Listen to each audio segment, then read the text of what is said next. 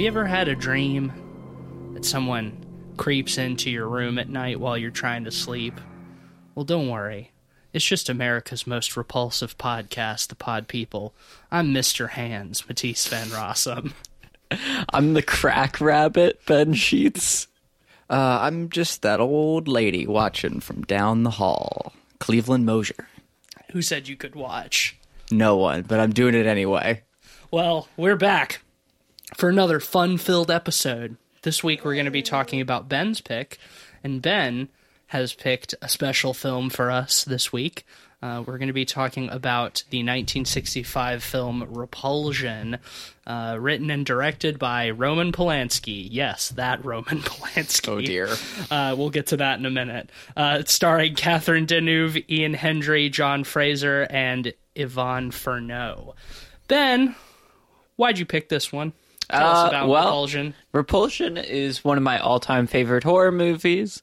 I find it incredibly unsettling and disturbing, and it's an incredible artifact of its time because I feel like it's much scarier than any other horror movie that came out in that generation. And on top of that, it's an exploration of horror without monsters or creatures. It's horror of insanity. It's horror of the mind. Yeah, of madness. And I find that approach fascinating. I think Catherine Deneuve gives an incredible performance in this movie. Masterclass, even. Yeah, I just want to talk about it because I really adore this film, and I think there's a lot to be discussed. Well, Cleveland, once again, your baby on this one. Correct. This is a first-time viewing for you. What were some of your thoughts, your first impressions of Repulsion? I was repulsed. It was gross, nasty, scary, unsettling. I hated it. It is Great movie. I hated it. It's very much a bad vibe It movie. sucks. It sucks, and it's amazing. And the funny thing, Jesus. too, is that all of the words you just used to describe it also describe the man who made it. Yeah. Can we just get that out of the way? Yeah, I think we should. Let's get that conversation out of the way. I mean, I don't know how much of a conversation it needs to be. Obviously, fuck Roman Polanski. Yeah. But he has made some important films. And at a certain point, you gotta separate the art from the artist. I mean, Suppose. I listen to black metal.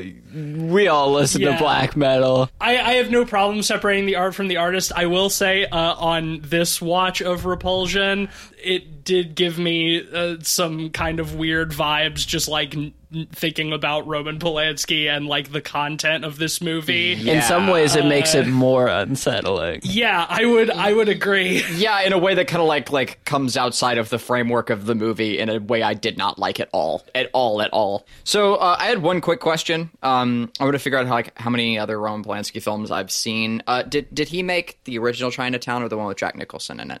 That is the original Chinatown. Is there not another one? No. I thought there was He made the one and only Chinatown. Yeah, with Jack okay. Nicholson, He made yes. Chinatown, Rosemary's Baby, The Ninth Gate, plenty of other movies. The Carnage, Pianist. The Pianist. You mentioned Rosemary's Baby. Repulsion is the first in what is called Polanski's Apartment trilogy, sort of an unofficial trilogy. They're not like continuous narrative or anything, much like John Carpenter's Apocalypse trilogy. So the Polanski verse. Yeah, exactly. Well, he made a series of 3 horror films that are basically all just about somebody going insane in an apartment. And Repulsion was the first, then Rosemary's Baby, and then The Tenant, which Polanski himself stars in, and I think is actually a pretty damn good movie. Weird bad vibes aside. Yeah, well, this movie's interesting, too, because it's Polanski's English language debut. It's his second film after Knife in the Water, I think. But it's his first English language film, and it's very British in its approach a lot of times. Wait, it is set in England. Yeah, It is, yeah. yes. In London. The East End, I think. It's like the East End, isn't it? I don't Yeah, know. I think so. I think it's in like Soho, which I think is why Edgar Wright's Last Night in Soho is like inspired by Repulsion, which is coming out in October, I think. September or October, yeah. We will be talking about that film later in the year. It is very British. In it, Yeah, it sure is. It is in sort of the Italian style of like everything is Foleyed and ADR'd, sometimes more noticeable than others. this movie gave me a lot of Italian vibes. Like Yeah. in the cinematography. Honestly, it gives me a lot of like French New Wave vibes, a lot of like handheld camera, a lot of like cinema verite kind of like perspective, jazzy score. Yeah, well, it's interesting. black and white. You mentioned French New Wave because, like, it very much has kind of a documentary-esque verite type of style, where like the black and white was partially used because newsreels used black and white back in the day, and it was trying to add to the realism of the feeling of the movie, which is interesting because the movie is very subjective through Carol's eyes, right? Yeah. So we do get flashes and dream sequences where they are very surreal, but you have that grounded element where like the camera is handheld and you feel very much in the space. Yeah, and she's like out. It's always like when she's like out and about, walking on the street and stuff, and like the camera is just kind of zooming along behind her and like moving around her. And there's like a very upbeat, jazzy kind of score. Cleveland, you made a Birdman joke while we were watching it. Yeah. It does give those same kind of vibes. I like the perspective too. As you were saying, like it's entirely from Carol's perspective, and it does a really good job of setting that precedent right off the bat, because like the opening credits it's just like an extreme close-up of her eye. Much like the ending of the original Texas Chainsaw Massacre. Oh yeah, that's probably my favorite close-up eye shot in any horror movie. It's the scariest. Yeah. Yeah. But there's definitely Well, and Jean lineage Andalou of inspiration there. Yeah, you know? yeah. Well, Jean and- Andalou has the eye as Yeah. well. And Well- that's pretty heavy. yeah, because the- they actually cut open like a cow's or a pig's eye with a razor blade. The Yeah. credits move across the eye almost Yeah. in That was cool. razor sort of That was a cool fashion. effect. I find that opening very intense and a great way to set the tone of the film. Oh, yeah. Because it is very mundane, but it sets you off kilter. You're not used to being that close to someone for that long. Right. And also because, like, she's at her job, and when we, like, pull back from that shot, she's, like, zoning out while painting, like, a lady's fingernails. So it's, like, the whole time that the credits are going, like, we can assume that she's just been sitting there staring listlessly off into space, like, while she's supposed to be doing her job. Just- Like, it sets the tone very well. It's like, there's immediately something a little bit off about this character. Nah, she's just vibing. She's just vibing. She's just vibing. I mean, at a job like that, I would fucking zone out too. That's a fucking bleak existence. Yeah. Good to just vibe. That kind of service work, yeah. Just yeah, you know, this is a movie where Carol, she's just vibing for the whole movie. the whole movie. The whole There's movie, a lot she's just vibing. just vibing. A lot of the vibes are bad vibing, bad vibing. but she's just vibing. just vibing. She's just being her not best self. I was going to say best self, but that is not She's just quite vibing, true. living her worst life. Yeah. Yeah, you know, that term, the way it gets used now in memes and media, very poignant, you know, because like it's often a reflex to like just being bombarded with like heavy, terrible shit all the time, and just like needing like, to yeah, I'm just vibing. just to completely shut your brain off, you know, and just be vibing, watching some 14-second cartoon of a frog hopping on a lily pad on repeat for like 20 minutes, you know, just vibing, you know, just trying to escape from the bombardment of everything. Like it's very relatable, very relatable in the modern age. I'm about it, and yeah. Also, just like the sense of paranoia in this film, that like the world is closing in on you, and that like literally everyone is out to get you, is relatable in a lot of ways. Yeah, Yes. well, and This movie's kind of ahead of its time in that way. with, Carol, walking through the street and everyone is just leering at her and, men seem very predatory in this film. That's one of the things that is so wild to me about this film is if you had not told me who made this film, which you could have done, you could have just sat me down in front of it and I would be like, I don't know who's Roman Polanski, let's just watch the movie. And I would have seen it. I would have come out of it, like, honest to God, being like, wow, this movie's progressive as fuck. Like, this movie emphasizes a lot of the good things about the Me Too movement. Like, it shows, like, a lot of, like, positive, like, progressive things, because it gives you, like, her perspective in, like, a very honest way, especially for the time. Especially, like, and I think for when this movie was made. Unfortunately, I think it could still be read that way. Yes, absolutely. In a purely objective view, but there absolutely is this whole aspect of, it does such a good job of depicting like predatory behavior because it was made by a predator. Yeah. Much like the actor he did the House of Cards and Kevin Spacey. Kevin Spacey. Much like Kevin Spacey. Friend of the pod, Kevin Spacey. No, not friend of the pod. You are not allowed on the podcast. Big enemy of the pod. Kevin, if you want to be on the pod, slide into our DM. No, don't slide anywhere. You're not allowed to do that anymore. No, big no. Get out of here. Yeah, in a similar way, it turns out they were great at depicting the skis ball because they were, and by skis ball I mean monster. How about it? Yeah. I mean, granted, this film was well before Polanski's weird pedo shit, but it does not excuse it. Well, before the accusations. Yeah. Who knows what he was fucking doing in those days. I'm not putting anything past anyone. Nope, this is not a Roman Polanski apologist podcast. Yeah, this is not a Roman apologiansky. Roman Polanskapology. There's something there. There's something there. We won't get Figure into it out. But it's there.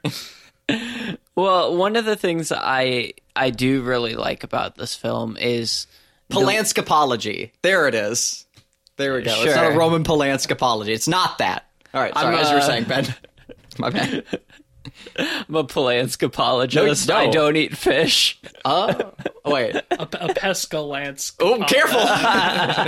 Where are we going? Yeah. Okay, get out of here. Let's write this shit. Anyways, if it's even possible. One of the things I love in this film is how subtle it starts. It starts almost mundane in like I would definitely say slow, yeah. Yeah. It sets the world in a very normal seeming kind of sense. And I think that's done very intentionally so that when, there's the turn when Carol is in her isolation, it's all the more dramatic. It takes a little while to get rolling. I had forgotten how slowly this movie starts. I think that, gosh, the first horror stuff is probably 40 minutes into the movie almost, really. It does some things to establish an unsettling tone before that. But yeah, a lot of it is very mundane, Carol just going about her life. We get introduced to her sister, who she lives with, her sister's sleazy boyfriend, the sleazy guy who is obsessed with her. A lot of sleaze. Yeah. Lady down the hall who's always just watching. You get hints that something might be awry, in how childish her conversations with the suitor is. Yeah. And, her conversations with her sister. But you don't really sense that something is quite up. No, she's definitely off. She's she's very kind of cold in her interactions with people. She's very introverted, enclosed within her shell. But you don't really see until much later how deep that psychic scarring is. One thing I think is interesting is I always wonder when I watch this movie what made Carol this way, because there's never anything that explains that. Well, not saying that I need it. I have thoughts on that. I think it's really cool that the movie doesn't say it, but I'd have to spoil the end. We can save that then. Then let's yeah. But I do have some points on that. I have some things that they were theories while I was watching it, and they were not entirely ruled out. but it does involve the last shot of the movie. So I will. Yeah. Okay. Yeah. I know what you're talking about. I'll hold off on that as well. Yeah. Well, I think they do a really good job, kind of escalating that insanity. Once Carol's sister and the boyfriend leave to go to Rome, she's left alone with no one else, and that really takes a toll on her very visibly. There's obviously a part of her that wants isolation because she doesn't want to be around anybody, but at the same time, like, her isolation, like, makes her go even crazier. Like, she doesn't want any of these people near her. She is repulsed by them. But at the same time, like, when she is in isolation, she constantly feels like that isolation is under threat. Like, somebody is trying to get in, somebody's trying to get at her, the walls are trying to grab her, hands come out of the walls. I love how throughout that section of the movie, every time she is in her bedroom and looks up at the ceiling, it's closer and closer in. Yes! The walls are really coming in on her. And the adjustment of the set to, like, play with space in this movie is awesome. How, like, the rooms and the apartment are, like, constantly changing size. At one point later, after, it's kind of a spoiler, but whatever, after she's killed the landlord and she goes back into the living room and the living room is just huge. I love that. And like you said, how she's in bed and the ceiling, like, gets closer, and, like, when she goes going down the hall towards the bathroom and the walls, like, get closer, and then, like, hands come out and grab her. Well, yeah, exactly. And you were mentioning earlier how she kind of longs for that isolation, and I think part of it is, like, we see her when the sister and the boyfriend are there, and she can hear them fucking through the walls, and obviously she's disturbed by it, especially with the male presence of it, because she is particularly repulsed by men and male advances. Which is sad too, because she spends a portion of her time at her work, or a good portion of her time in her life, not necessarily in the film, but we get the vibe, like a majority of her time is spent at the nail salon, where she is protected by women. Yeah. Like, she's overseen by women. Her job involves, like, helping women. And they seem to have all, like, sort of developed a network around her, just a safety net, as it were. I think the only time she smiles at all in this movie is the scene where she's talking with her coworker. Her coworker's telling her about the hilarious Charlie Chaplin movie she went to see. Yeah, and I find that scene very revealing, because it's like, yes, cinema has a distance, so it's not like she doesn't feel the reality of men, and, she's conversating and laughing with, her female coworker. It's probably the only time in the movie where it actually seems like she's comfortable. Yeah, and then it turns on a dime when the coworker mentions her boyfriend. Yeah. That's just, another example of, like, how intensely, scared and fearful and paranoid she is of men. Yeah, it doesn't help that Colin is, like, constantly hounding her, and, like, I think his buddies are hounding him to hound her. Yeah. This is a fucked up system. Well, what I love about the buddies kind of hounding him is, you could still read that as subjective through Carol's eyes, just envisioning what he's going back to and doing when she's not around. Yeah, she's imagining him at the pub with his mates, doing the locker room talk. Yeah, man, all of the characters in this movie are so unlikable. There's not a single nice person to glom onto. Like, I think even Carol is kind of distant from the audience too, because she's just, like, so inward facing that, like, it's even hard to relate with her to a certain degree, which I think is intentional, and I don't mind it. Definitely. Yeah, and I think what makes it so powerful is you empathize with her, even if you don't necessarily like her. Yeah. She is an empathetic character, and a lot of the not to spoil too much, but a lot of the kills in this movie come from men making absurd advances. Oh towards yeah, her. absolutely. I think that both the people that she kills in this movie are absolutely deserving of it. Yep. I mean, the landlord just straight up tries to rape her, but even Colin, like, he comes to her door and knocks on the door and knows that she's in there, and she doesn't answer, so he breaks the door down. Yeah. And then once he's in, it's like he doesn't like force himself on her or anything. But He might as like, well. He's already broken her door down. yeah, now. he's fucking broken her door, and he's like, well, I'm sorry, I just had to see you, and you weren't answering, and so I needed to get in, and it's like he's not being physically aggressive, but like, Jesus Christ, dude. But he is, though. But like, Jesus Christ, you just fucking kicked down her door because she wouldn't unlock it when you knocked on it. And he like Psycho behavior. goes out to the lady in the hallway to make sure she's going inside and not watching what happens. Right. He's a fucking piece of shit. Yep. And she clubs him to death with a candlestick in the hallway. I love her ineptitude at covering up her crimes. She has such a gleeful look on her face while she's bashing his head in with the candlestick. It's cathartic. Yeah. It's like, yeah, well, that's what you do, I guess. Like, dude just broke into your apartment. Yeah, thank God I don't have to deal with this fucker anymore. Yeah.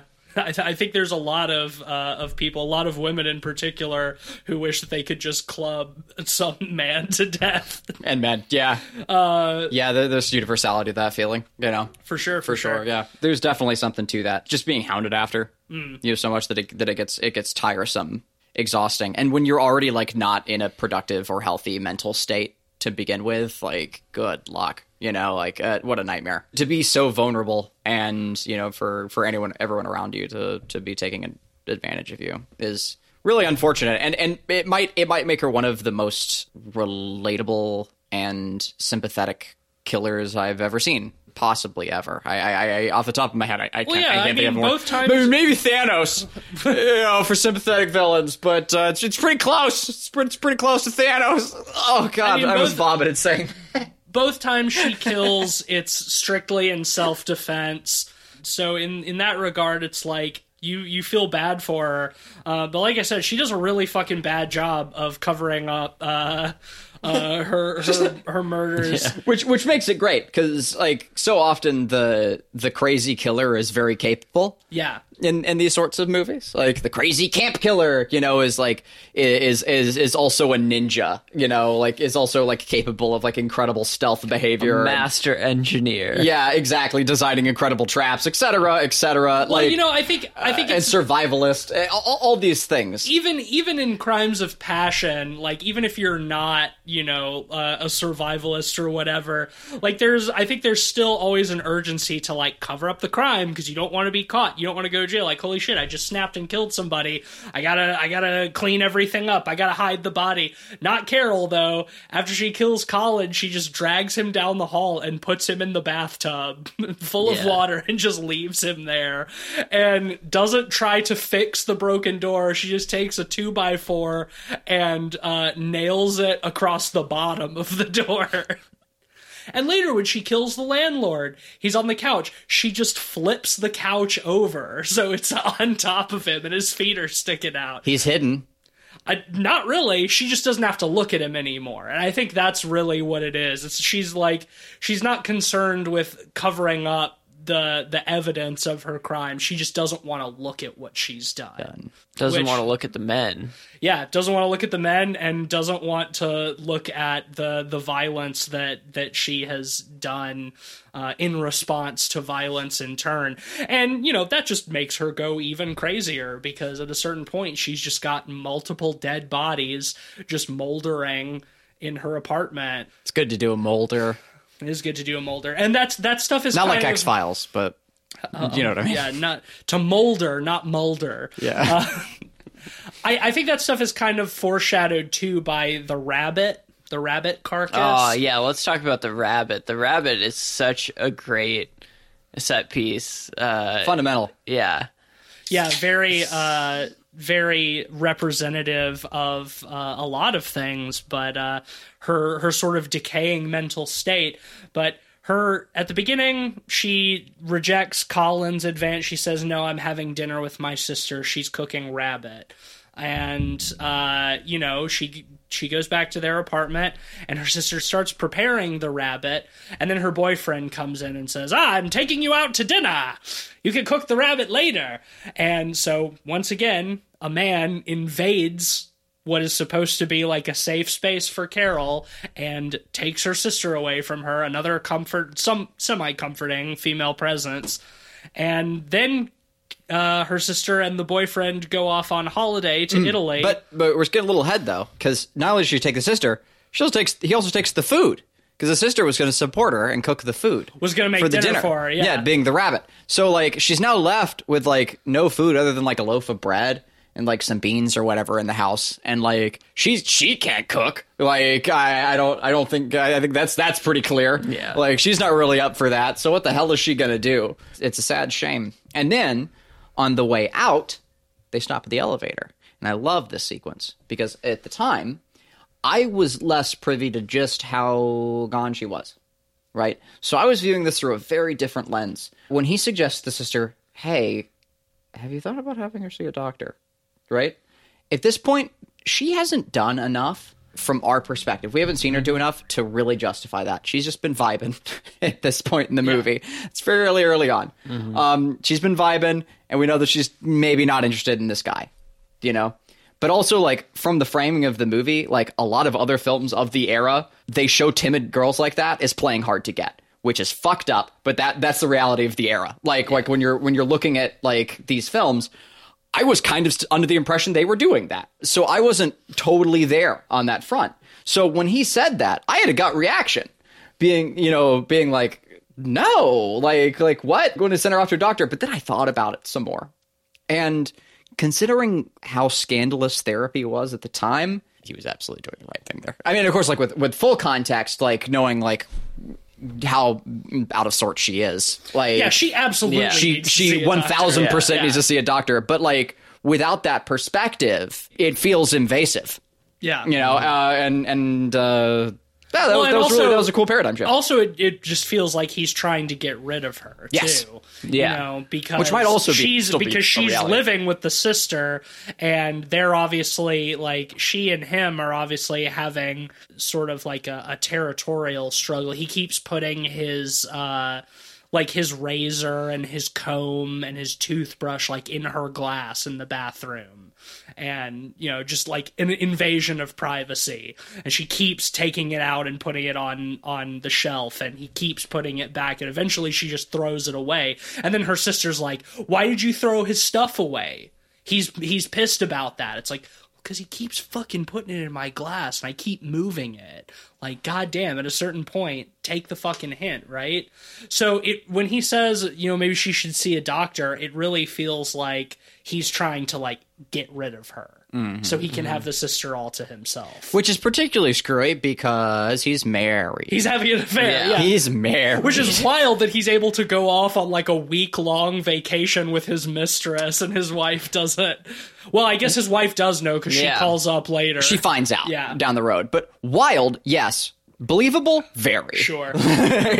Yeah. Well, as you mentioned, the wife does call the home phone and yells at Carol because she thinks she is the adulterer. And Carol is obviously so upset and disturbed by that she cuts the phone line and rips the phone out with his razor, with his straight razor.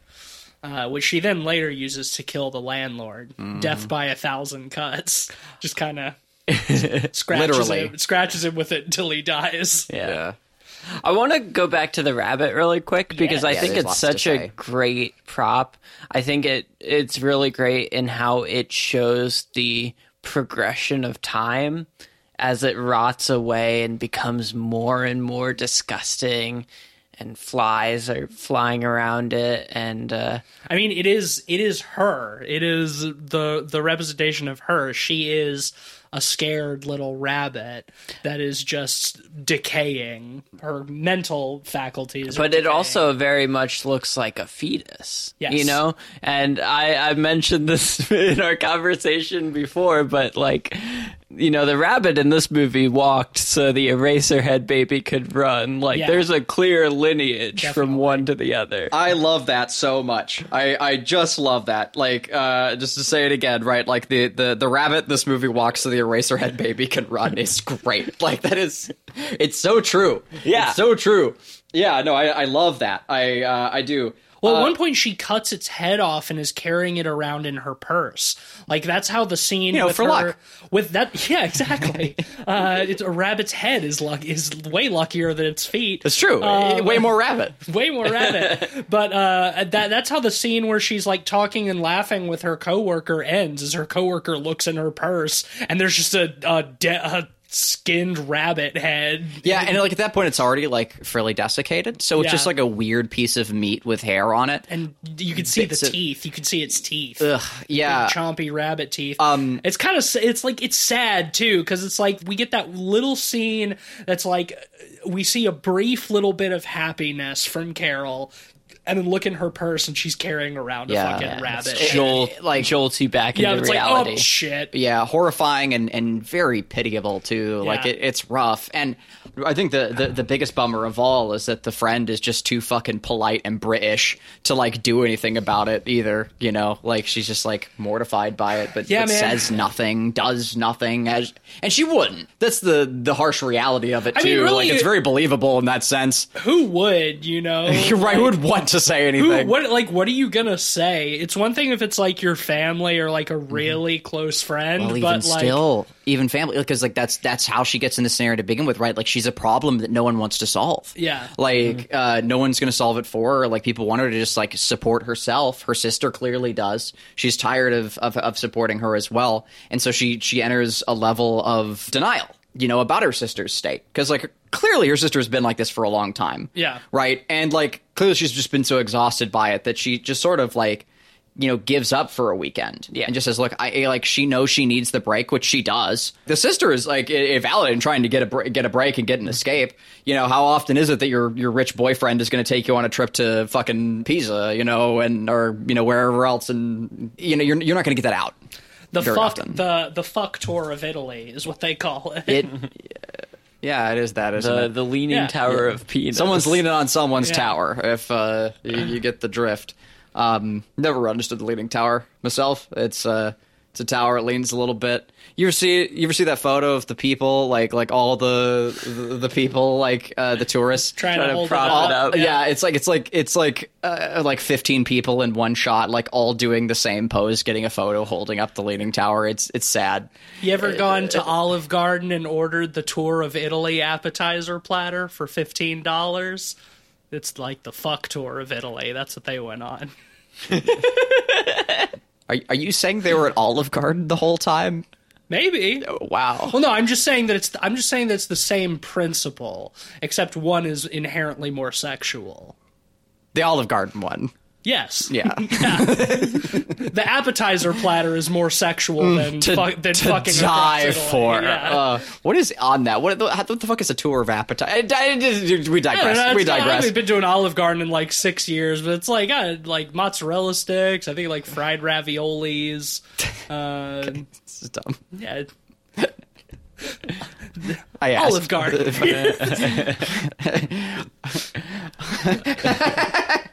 What a good show. This we have episode here. is sponsored by the fuck tour of Italy. There you go. Let's get it out now.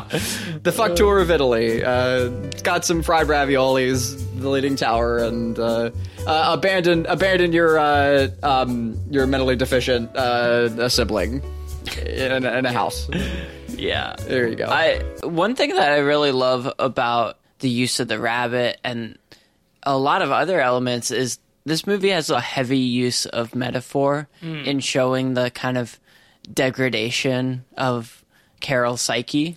We see her look out the window early in the film and watch the nuns play handball or something way out there. Does that theme mean anything, or is it a non-starter. Oh, no. I mean, it does mean something. It's like the loss of innocence. She doesn't see them later. Oh, that's true. And she is kind of living like a nun. And also, You know, like, There's a purity to her. And a lack of men. and also, like, they ring the bell at the nunnery, and they do it in the middle of the night. And when the bell rings in the middle of the night is like when she has The visitation from the Three Ghosts of Christmas. Oh, God. The three rapists of Christmas. No! it's just one rapist, but it's probably a ghost. Don't ruin a The Christmas Carol. rapist Don't do of that. Past, I present, regret and everything. future. I regret everything. No. You did it. Not my Christmas You Carol. did it. I'm sorry. You're I the one undo who it. did this. I undo it. Please. Did you notice I repent. that I'll be good. the nightmare rapist was the guy that she passes on the street at the beginning of the film? I didn't know Like that that. older guy that's sitting on the street. Oh, interesting. No, I didn't notice that. I was going to ask if he was the guy from their family photo that we keep seeing. And I don't know if that's the case. Well, okay. Now I guess we are. Yeah. Yeah, All we're right. far enough in. Yeah. We can talk about It might not hurt also just put it private because like a lot of the things we've already discussed with this film, like I really enjoyed finding out as we went. Like I don't know if you want to just want to like tack this at the beginning somewhere or whatever, like while editing, because like it is really good for that. Like not knowing this movie came out in 1965. when it came out doesn't matter. There's a lot of movies out there, I'm not but worried like about the spoilers. date doesn't affect spoilers. But anyway, I'll subscribe to that. Point is, with the family photo, I thought it was the dad. That's what I was wondering, but I couldn't tell for sure. When we get that zoom in on the family photo and it's in shadow, I was expecting like a person to move to the side or the curtains to blow a little bit, and for us to see that the other man, the shadow man, is her father, like in the family photo or something. Like I was expecting that, like, and for it to be like the source of her trauma. And I will say, I think it is better that didn't happen. Yeah. I think it is much more effective that is not the case. And that what's cool about the man on the street is it doesn't necessarily rule that out either, because she could just be seeing that everywhere. Yeah, like it's just some projections. Yeah. This already is not a reliable narrator, so it still applies. But yeah, no, as the camera's zooming in, I definitely heard like the ba da da da da da da da like Shining music. Like it's very similar to the shot. Yeah, of it is. It zooms in onto her face as a child and goes into her eye. Mm-hmm. And the film starts with the shot of her as an adult on her eye. Yes. So it has come full circle. I'm doing a big circular motion with my hands. the shape of an eye. Yeah, and I think the use of that picture is honestly kind of simple in the film, in that like it's just kind of supposed to show that Carol's been like this for a long time. Yeah. You know? She's the only one not like with the rest of the family in the picture. Yeah. Like everyone else, like the parents and her sister are like in the foreground and they're all smiling and looking at the camera, and she's back behind them looking off into the distance. The like yeah. disturbed Thousand Island. Oh no! Yo, it's in the Thousand Island stare again! Oh my god! With the disturbed 1,000-yard stare. The disturbed Thousand Island stare. Very good. Cumtown has forever I know. has forever ruined the term 1,000-yard stare. Oh, is that what that Yeah. slip comes from? Yeah, it's a good bet. It's a good It bet. was a Freudian slip that Stav did in one episode where he was trying to say 1,000-yard stare. 1,000 Island stare. It's really funny. It's good. I haven't seen too much or heard too much of that show. That's pretty It's good. great. Yeah. How about it? The But yeah, 1,000 they use. But God damn it! But yeah, they use metaphor a lot in this movie. Whether it's the nuns, or the rabbit, or you have the potatoes that sprout. Yes. Great way to show passage of time really subtly. But most importantly, the cracks in the wall. Ooh, yeah, I love that. The cracks work really well in that kind of it shows the degradation of her psyche in a very physical sense. And I love... They're very abrupt Yeah. It's not even like that they are sort of expanding over time. It's like at crucial moments, like a fracture will just like appear in the wall. Something will break, and it's like a large sort of step down for her, her psyche. I'll say the first one's the coolest, because the first one, you were not expecting it, or else I certainly fucking wasn't. Yeah. And it's like the corner, and the whole wall just like pulls up, and there's meat in there. Yeah, all There's the cracks meat are in like them cracks. fleshy on the inside. Yeah. What's up with that? That kind of surreal stuff Whoa. is amazing. Like, one of my few complaints in this movie is that I wish there was more of that. Right, because the shit. first one shows it in full, and it's so cool and horrifying, and it kind of peaks. And, Like those how are you going to get, like, how are you Those are going all the to... best moments in the movie for me too, like the walls closing in with the hands reaching so out. good, yeah. And like the one point where she like puts her hand on the wall and it like creates an imprint Oh, of her it's so hand like textural. it's Yeah. flesh. It's so gross. It's obviously just like clay or something, but like, yeah, that stuff is fantastic, and I want more of that in this movie. I want more of it, and I want it sooner, if I'm being frank. Yeah. Well, one thing that I love about the film's approach to a lot of that stuff is a lot of that, the cracks or turning the door with the mirror and the dude appearing behind her, they work very much as jump scares, early forms of jump scares, but they don't overstay their welcome. Right. You know, they hit that jump and they just move on. I think you're right at the beginning. Like, early on, they're subtle enough, but I almost wish by the end that like the whole apartment was just like a fleshy eldritch nightmare. You know, like I didn't want a lot more. I didn't need the whole house to become meat, but like if there was meat just house, a little meat house, meat Yeah. house, meat house.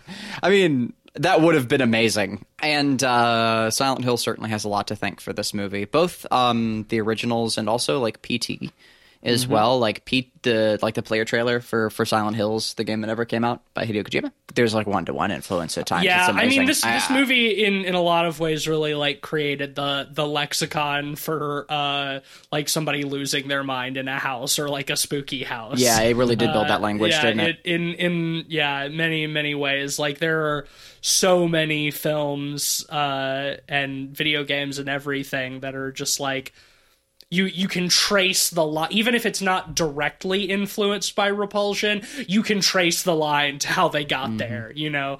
But in some cases, you can never come back. They really crossed the lexicon on that one. See, what I did there is I took two different turns Yep. of phrase. Yeah, okay, you get it. So, I got it. but no, I do love You the could say that it creates a Rubicon. Whoa! Oh shit! Nice. There was such a series of events to get to that. It was a real fuck. rubric Goldberg. A rubrics cube. Oh, okay. All right, before we lose all of our listeners. Yeah, this has gone on long enough. I think you make a fair point about the surrealism. I don't mind that it's kind of subdued even to the end. Sure. Because it's a tool. It's not the builder. It's fine. It's dumb fine metaphor, without. but you know what I mean. It's fine without, but it doesn't mean I wouldn't like more of them. Sure. You know. I think We all I want a think meat house. I understand. It's fair, but the nightmares, for example. I love how the sound is cut out yeah. of all of them, and it's just like the ticking sound of the clock, Yeah.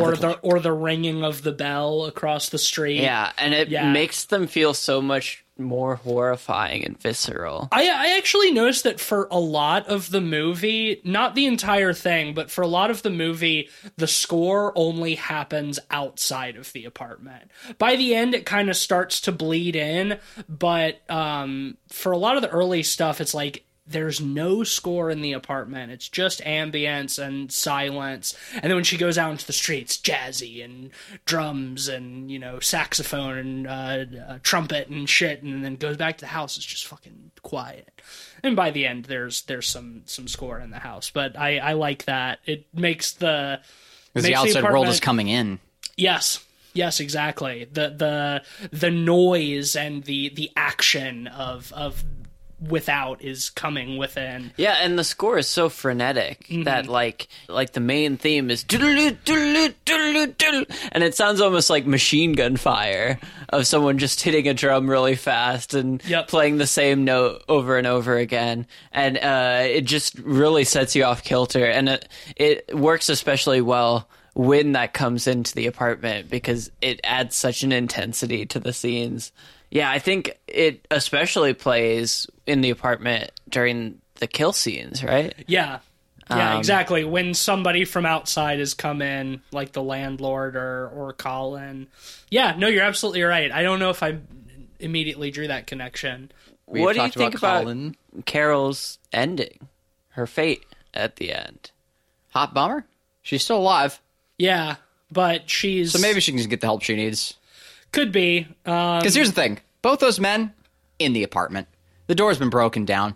Yeah, but cheap, also... But also considering the time. Yeah, also the 60s. Yeah. Like, it's not the Victorian era, but it's not great. Like, and Carol doesn't seem like one that would be able to explain what happened particularly well. Or afford to explain what happened. Yeah. That's the other part. And I think that, like, bummer. at that point, like, the sister literally comes home and finds her under the bed, just, like, lying there. Basically catatonic. Like, I the most catatonic she's been, and she's been catatonic from the beginning. Yeah, I don't get the feeling by the end of the movie that, like, there's really a way back from this for Carol. Like, she'll probably be committed to a mental institution for the rest of her life, because, like, I think that her psyche has broken by the end. Like, she just crawls under the bed and just lays there, death-like.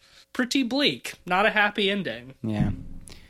It doesn't seem like there's much hope for her. I do like that it is not expressly said though. Yeah. Still, because like there is a sliver. I still think, and I remain hopeful for the character as well. You know, but she did kill the landlord, so that means her sister doesn't have to pay rent. That's how it works. That is the rule. When you kill the landlord, you become the landlord. Yeah, if you kill the landlord, Them's that's your house now. Yeah. Yeah. So legally binding. Right, exactly. Yeah. You have to take care of it. It's your responsibility.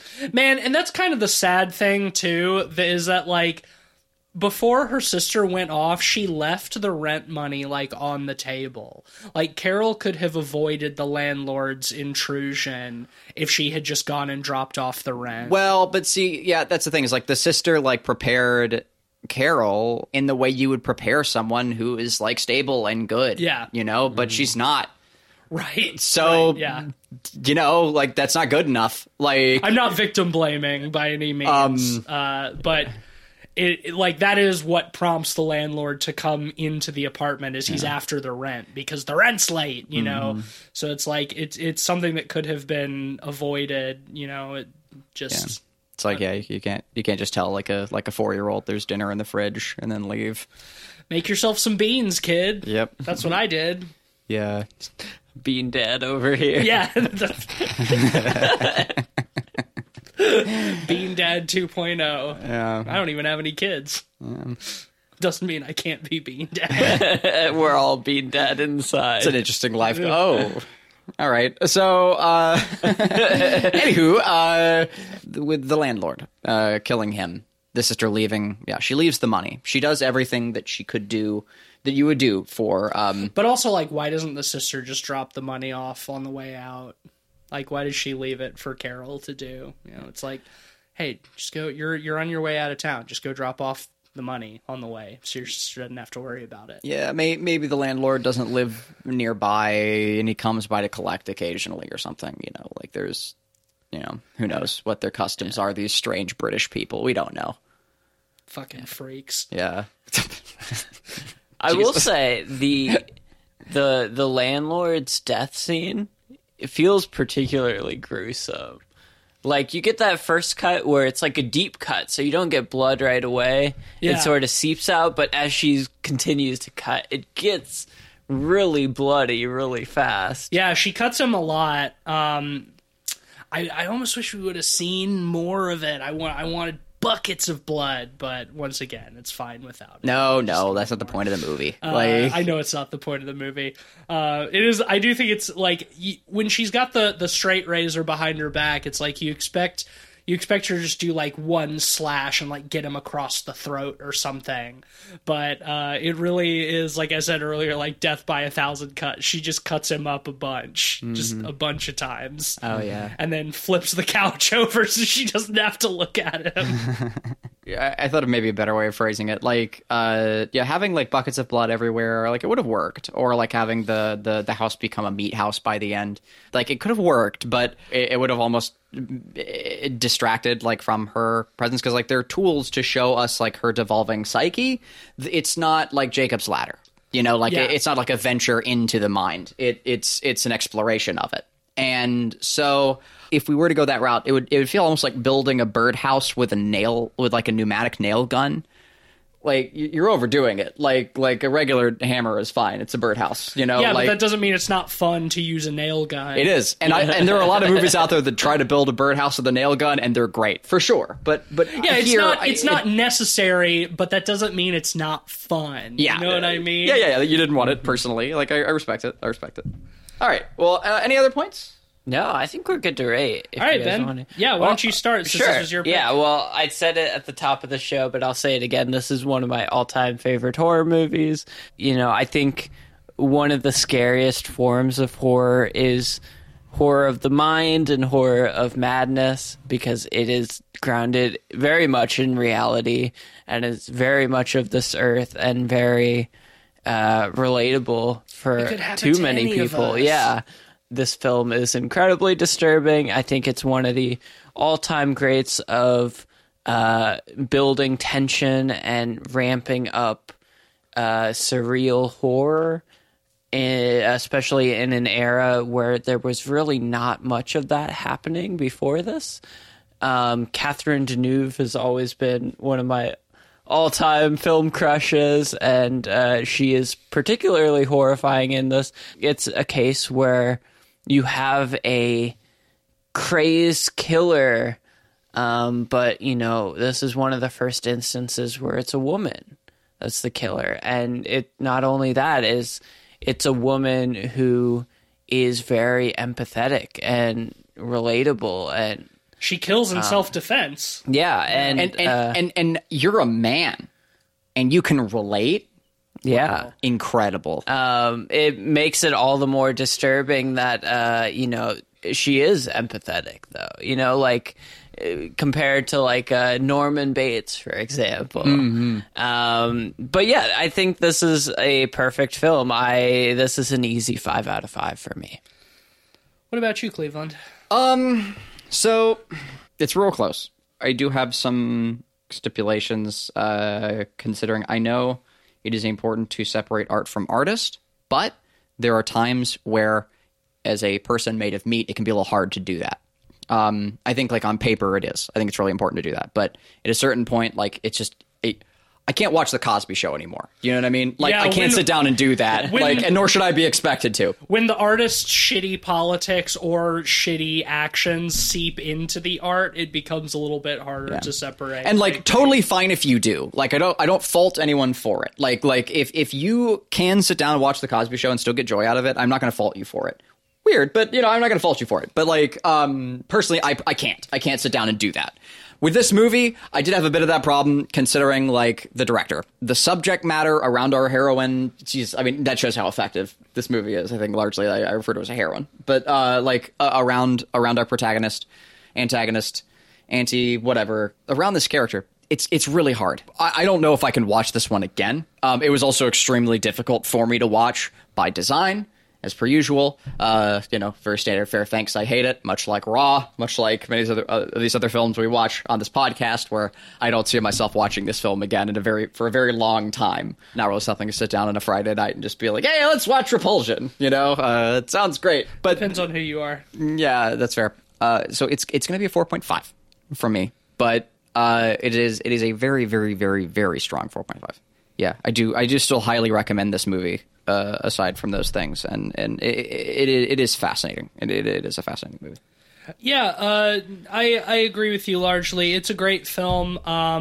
There definitely are some very unpleasant associations that creep in, considering the artist in this case, a sexual predator making a movie about sexual violence does hit a little bit too close to home, I think. That being said, it's a very effective and well done movie.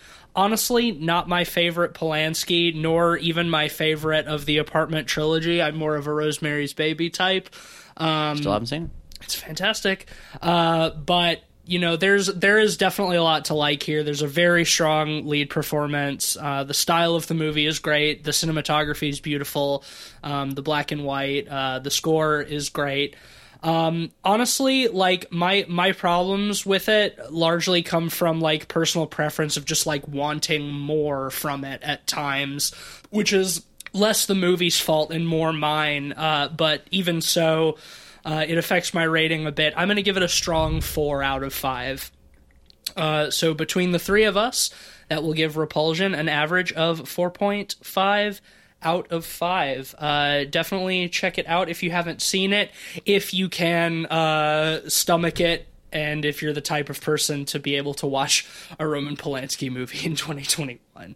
And if you're not, I respect that. Yes, I wouldn't fault that. Forget it, Jake. It's Yeah. Chinatown. Ooh, yeah, no kidding. Yikes.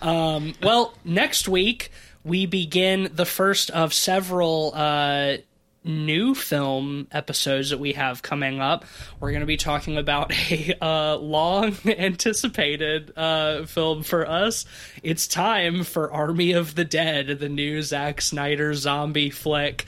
We have talked about this film a lot already, and some of the fun stories that have come out of the production of the movie.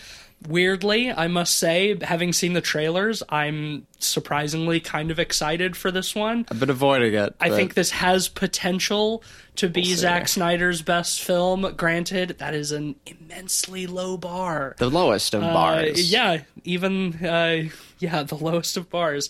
So that is, I think by the time this episode goes up, Army of the Dead will already be out on Netflix. It's out today. As we were recording, yes, you're right. So check out the movie and then come listen to our thoughts on it next week.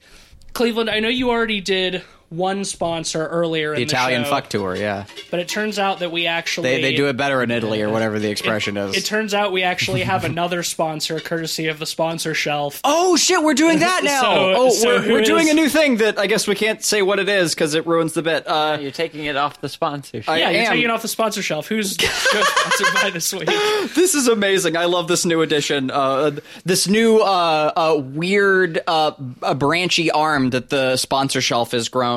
I pull this off the shelf.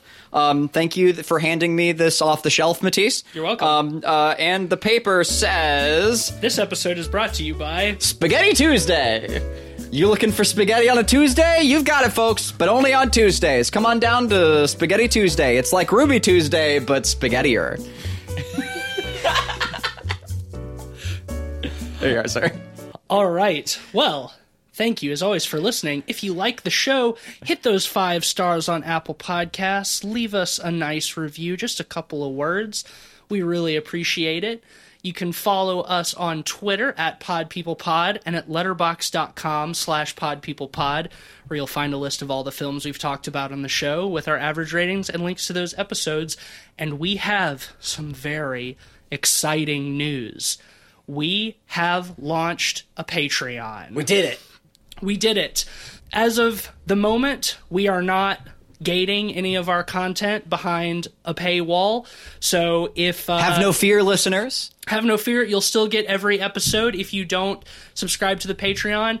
But we thought it would be nice for folks who might like to support the boys.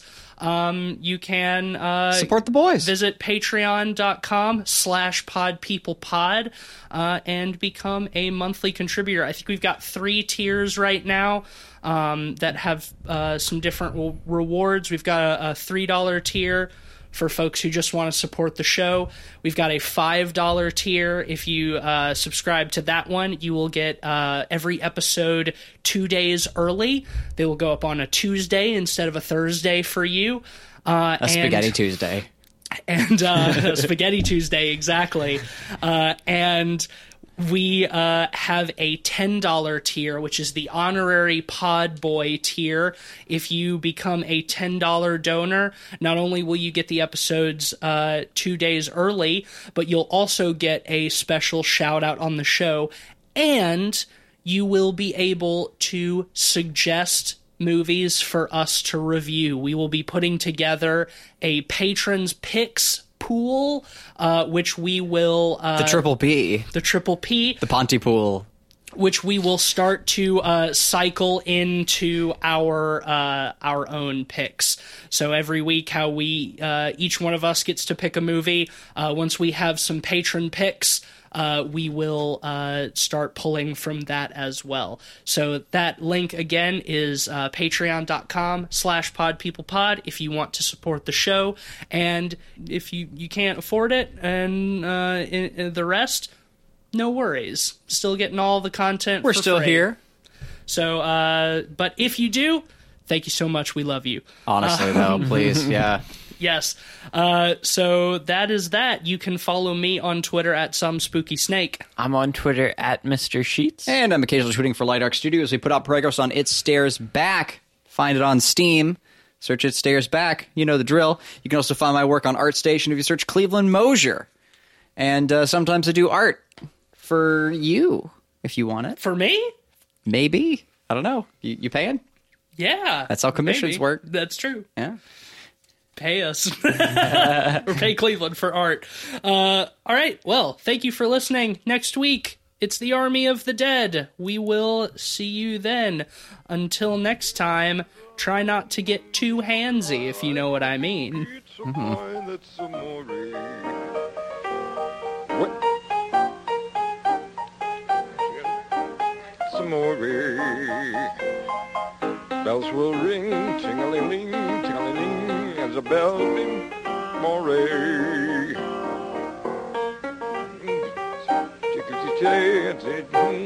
Amore.